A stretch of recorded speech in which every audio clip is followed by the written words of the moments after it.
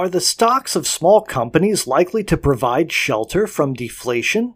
The conventional argument goes that small companies will score efficiency gains because they are typically more nimble.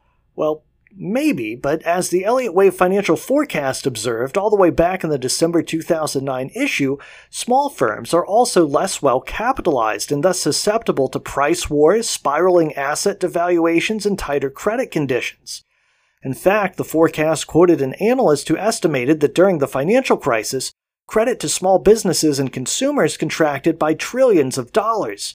And not only that, the issue pointed out that small business loans are frequently backed by collateral such as homes, buildings, inventory, and receivables, and that as these items decline in value, creditors will not make new loans or roll over old ones, forcing more sales and intensifying the plight of small firms.